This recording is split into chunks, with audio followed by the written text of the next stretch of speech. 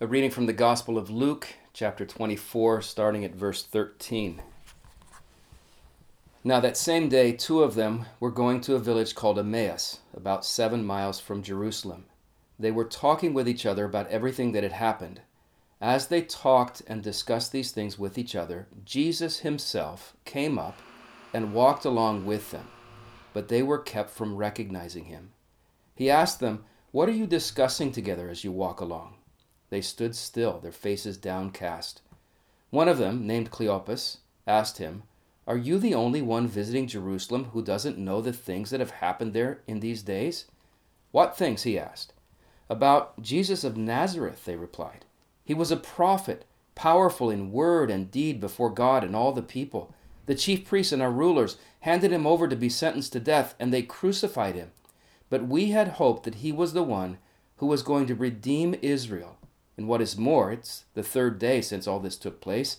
In addition, some of our women amazed us. They went to the tomb early this morning, but they didn't find his body. They came and told us that they had seen a vision of angels who said he was alive. Then some of our companions went to the tomb and found it just as the women had said, but they did not see Jesus." He said to them, "How foolish you are, and how slow to believe all that the prophets have spoken.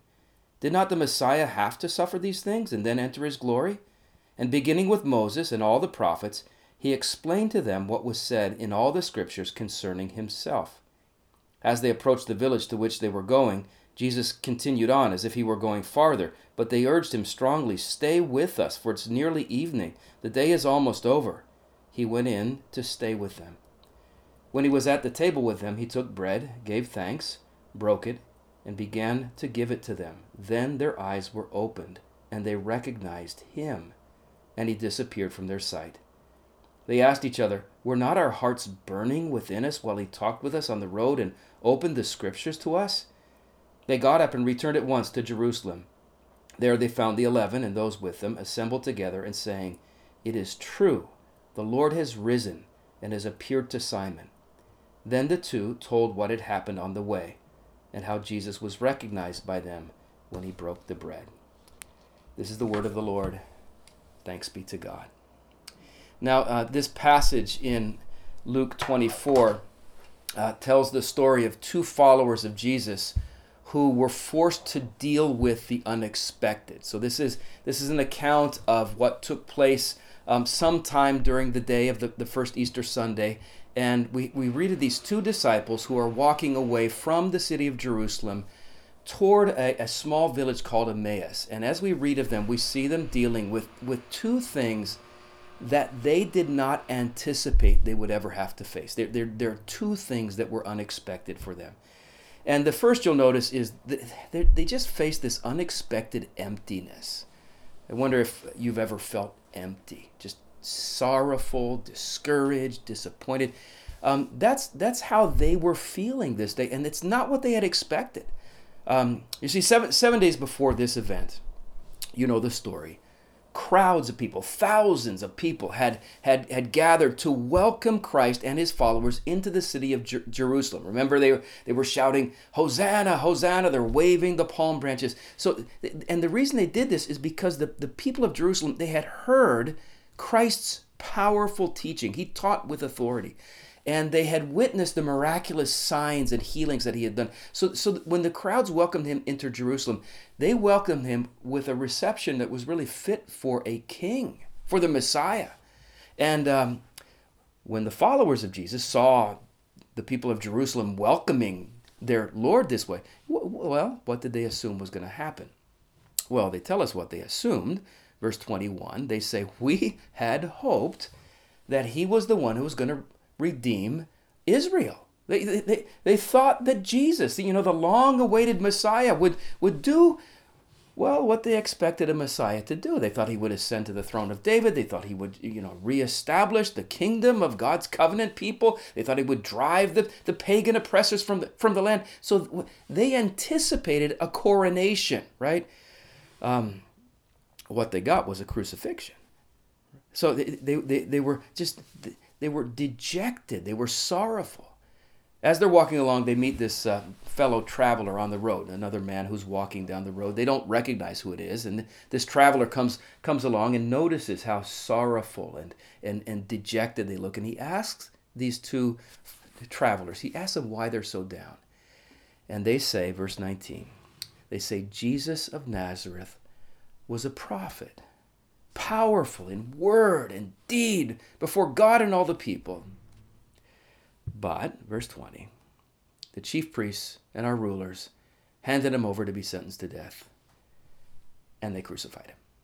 So the reason these two disciples are so down and so discouraged is because what they expected for their life when they decided to follow Jesus, what they expected when they followed Jesus is not what took place. They did not expect to be experiencing the kind of emptiness and sorrow that they were feeling that day. And can you relate to that? Most believers can. We encounter kind of sorrow and discouragement that we did not expect. So maybe someone will say, when I followed Jesus and trusted him as my Savior, I just anticipated that he would give me a joyful marriage to a Christian spouse, a fruitful Christian family. And in fact, they even told me, delight yourself in the Lord and he will give you the desires of your heart. And that was the desire of my heart. And now all these years later, following Jesus, I'm still single. It's not what I expected. And someone else might say, when I followed Jesus, the gospel was so powerful for me. I just expected that when I shared the gospel with the members of my family, they would respond the same way. They would come to faith in Christ. But you know what? I've shared the gospel and I've been praying for them every day for years, and it's like it has no impact on them at all. That's not what I expected. Someone else might say, when I followed Jesus, I just thought that he would set me free from this addiction or from my depression or my struggle with anger. I thought I wouldn't have to deal with that anymore. But yeah, he's helped me a lot. But every day is a battle. I mean, every day I have to get up and this monkey is on my back and I have to struggle with it. That's not what I expected. So we can understand what the unexpected emptiness that these two disciples were dealing with. That this is not what they had hoped for. In fact, verse 21, they said, we had hoped that he was the one who was going to redeem Israel. I wonder how you would complete that sentence. I had hoped, fill in the blank. When I followed Jesus, this is what I hoped for. But that's not exactly what I got. So they were dealing with this unexpected emptiness or disappointment. And here's what I've discovered. When you are going through a season like that, or when you're dealing with that kind of just unexpected struggle, all right, very often the enemy, all right, the devil. Revelation chapter 12, verse 10 refers to the devil as the accuser of God's children, who accuses them before God day and night. And very often when a Christian is going through this time of just feeling, discouraged, the enemy will come along and just accuse you, condemn you. You have these thoughts in your mind. The reason God isn't answering your prayers, the reason God isn't working in your life, the reason you're going through this depression. I'll tell you why. It's because you're not good enough. You don't have enough prayer. You're not praying enough. You don't have enough faith. Maybe there's some sins in your life that haven't been forgiven. You forgot to confess them. You're just not a good enough Christian. That's why you're going through this. Listen, you know what I mean when that kind of condemnation from the enemy. I just want to encourage you, my Christian brother or sister, don't let him do that to you. All right, look with me again at this passage. These two disciples, all right, they're going through this sorrow, this disappointment, this discouragement. Let me ask a question. What kind of Christians are these? Are these lukewarm Christians? Is that why this is happening to them? Are they half-hearted, uncommitted followers? Not at all. Look, they're leaving Jerusalem, right? Okay, so let me ask a question. When were they leaving Jerusalem? Was this Thursday night? When Jesus was betrayed by Judas and then arrested in the garden, and that's when everyone fled and left him. Is that when they left? No, they didn't leave then. Or was this on Friday morning, when Jesus was on trial before Pilate, and everybody was afraid? Is that when they left? No, they didn't leave then. Or maybe it's Friday afternoon when Jesus is hanging on the cross. That's when they bailed out and left him. No, they didn't leave him. They didn't leave him on Saturday when he was still in the tomb. This is Easter Sunday morning. In other words, these are not half-hearted, uncommitted Christians. These are people who they stayed in Jerusalem through the worst and hardest time. They didn't abandon Jesus. In fact, we're told that one of these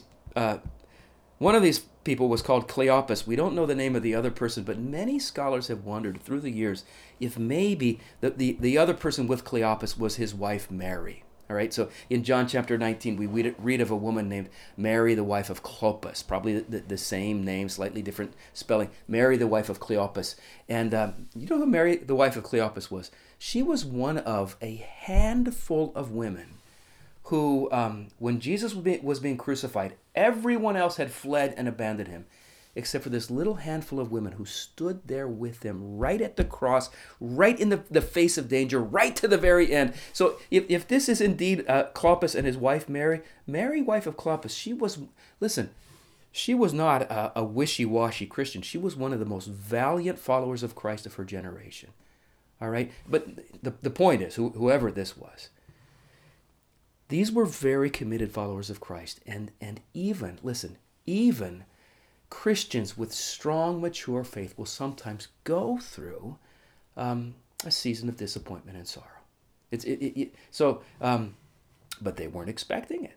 All right. So first, there's this unexpected emptiness that they're facing, and then secondly, did you notice there's this unexpected joy? Oh my! Isn't there joy in this story? That's the main point of it. That's the note the story ends on. By the end of the story, they're racing back to Jerusalem. They've got this story to tell. They're filled with joy. They're filled with hope.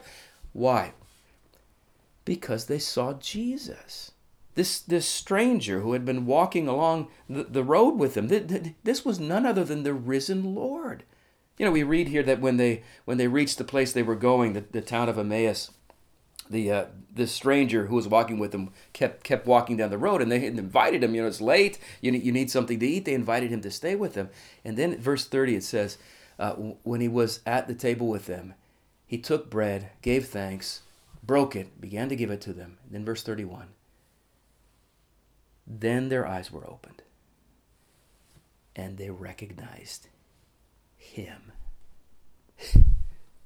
It was Jesus. He was alive. He was right there at their dinner table. Now, someone will say, that's nice for them. That's not very likely it's going to happen to me. Okay, I agree with you. It's not likely that that's going to happen to you. This is indeed an unusual story. But I want to tell you, there are a couple of things about this story that I find very, very encouraging. All right? Here they are. First, did you notice that Christ was with them long before they were aware of his presence? Jesus was with them long before they realized he was there. They had to walk 7 miles down the road. How long does that take? 3 hours. Then the whole time they're preparing dinner, it's all this time went by before they realized that the one they were longing for was right there. In other words, what they found out is that God was at work in their situation in ways that they had not yet seen. The other day I'm at Costco, and oh man, the poor Costco workers right now, like any essential worker that's dealing with retail, they look like they're in a battle zone. They've got the masks on, the gloves. They're standing behind these shields of plexiglass, and people are yelling at them. How come there's no toilet paper? Stuff like that. It's just it's got to be really rough to work at Costco right now. And as I'm standing in line and I'm approaching the cashier, I notice that the woman at the cash register is singing. She's just standing there, a smile on her face, singing. And as I get closer to her, I recognize this song. In fact, it's a praise song that I had been singing it myself that very morning. And I get up to the cash register, and here's what she's singing. Even when I don't see it, you're working. Even when I don't feel it, you're working. You never stop working. You never stop working. And I got there, I said, oh, thank you for singing that song. It's so true. Songs like that, what songs like that celebrate? Oh, another song like that is that old hymn, God works in a mysterious way, his wonders to perform, right? Even when you don't see it, God is at work. What songs like that celebrate is a truth that the Bible clearly teaches. The Bible teaches for those who follow Christ that very often God will be at work in our life behind the scenes and in mysterious ways, even if we don't see it. Jesus said that, John 5, verse 17. Jesus said this. How do you like these words? He said, my Father is always at his work to this very day, and I too am working. Jesus didn't say, God is at work if you feel him at work, or God is at work if you see him at work. No, he said, my Father is always at work, whether you see it, whether you feel it.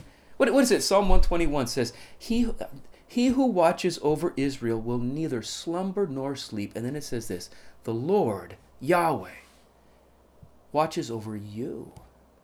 Many of us love Romans 8:28. You know this verse? We know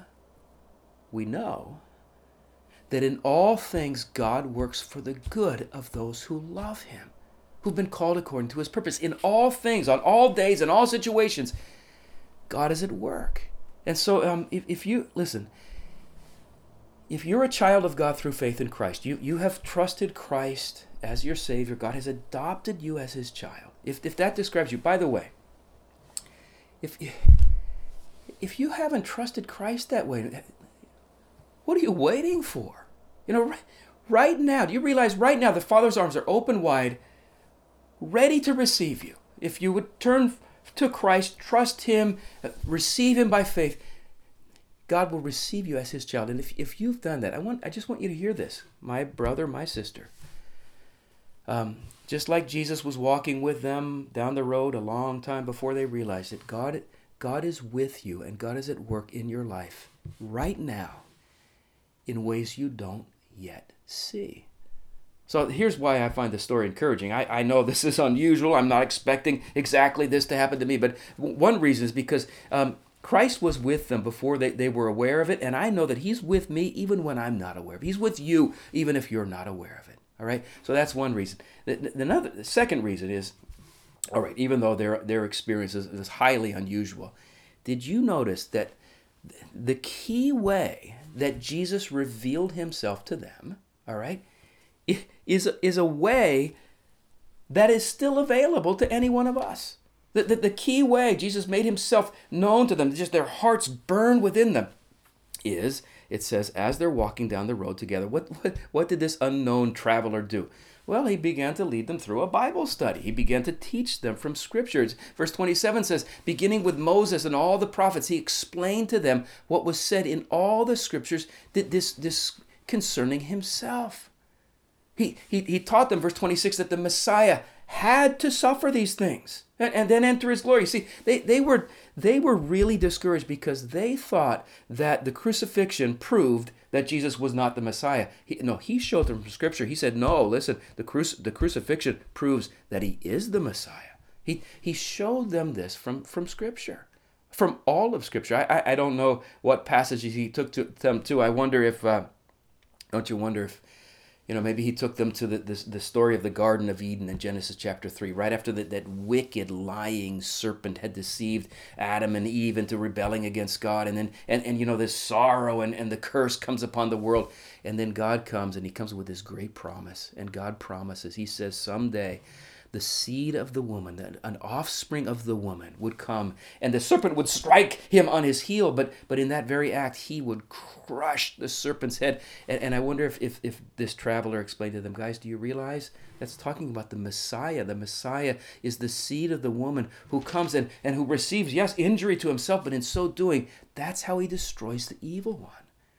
Or I wonder if he took them to the book of Exodus and he reminded them of the Passover as Jewish people. They would have known that story so well. And I wonder if he said, do you remember how Moses was instructed by God to tell the people to paint blood on the doorposts of their homes, the blood of this innocent lamb, so that the people would be spared from the punishment of God that was coming upon Egypt, and they would be delivered from their bondage. And I wonder if he said, guys, do you realize that's pointing to the Messiah? The Messiah, he's the real Passover lamb, the one whose blood was shed so that we would be spared God's punishment on the world, and that we would be rescued. Or I wonder if he took them to what was one of my favorite stories in the Bible as a kid, the story of David and Goliath. And I wonder if he reminded them. He said, "Guys, do you remember David? How the one who slew the giant and delivered God's people from the oppression of their enemy? Do you remember how David was so unimpressive? He was just a little boy. He didn't look like what they expected in a deliverer.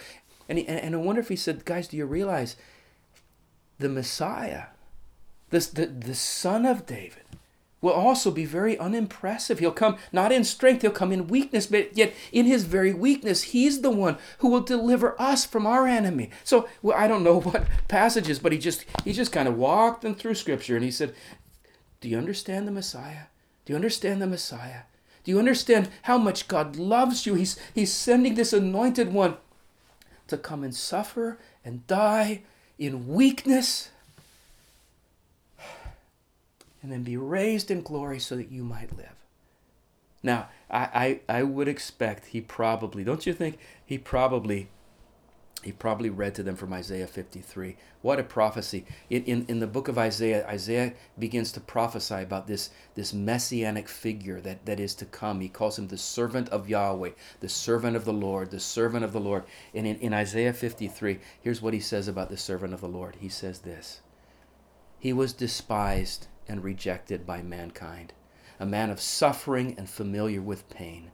Like one from whom people hide their faces, he was despised, and we held him in low esteem. Surely he took up our pain and bore our suffering, yet we considered him punished by God, stricken by him and afflicted. But he was pierced for our transgressions. He was crushed for our iniquities. The punishment that brought us peace was on him, and by his wounds we are healed. We all, like sheep, have gone astray. Each of us has turned to his own way, and the Lord has laid on him the iniquity of us all." Now, if he read that or quoted that passage to them, I think he just would have explained to them, guys, listen, do you understand that from the beginning of time, God's plan was to free his people from their guilt and their sin and their sorrow and the curse, and to restore them to a relationship with God. God's plan to do that was for the Messiah, the anointed one, the servant of the Lord, to come and take that suffering in their place. He just said, don't be discouraged because he died on the cross. He died, but he's risen. And this is how God rescues you. Now, as they heard this man explaining this to them, and after when they realized that it was actually Jesus, what did they say to each other? Verse 32. They as the whole time they're running back to Jerusalem, they're saying, weren't our hearts just burning within us? Well, he talked to us on the road, and he opened Scripture to us. It was just something so alive inside. So here's why I find this passage so encouraging. Yeah, it's unusual. It's supernatural, all right? But guys,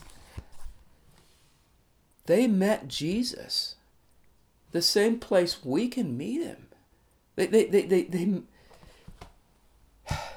His power was revealed to them. His life was revealed to them in Scripture, in the Word of God.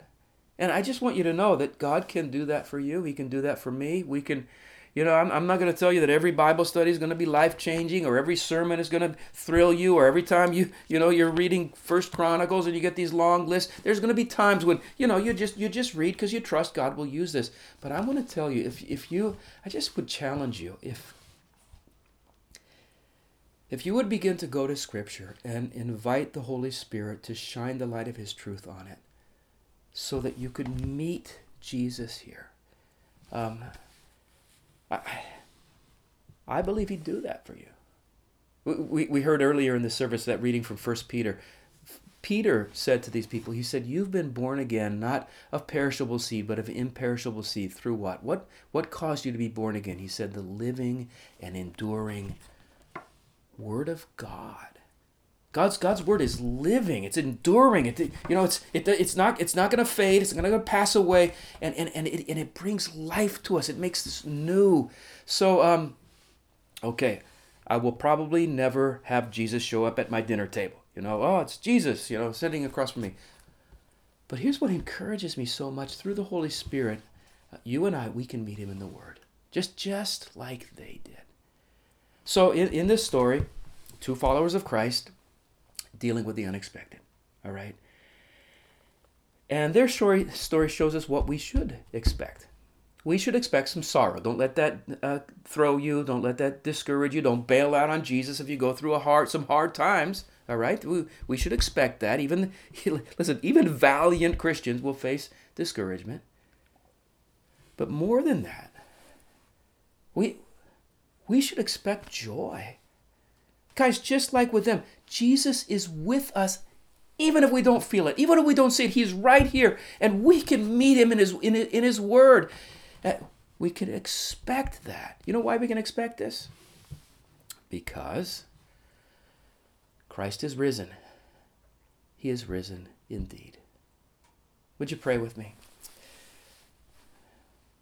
Father, we ask that your Holy Spirit would make your word alive for us today, that whatever was the particular truth or idea that for each one of us you want us to receive from today's passage. It may be just an invitation for some of us for the first time in our life to open our hearts to Jesus. It may be an encouragement for others of us not to give up if we're going through a hard time. It might even be a challenge to some of us to begin to seek you in your word.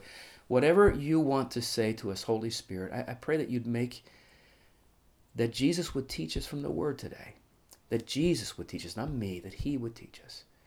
And that we would hear, we would receive with joy. Amen.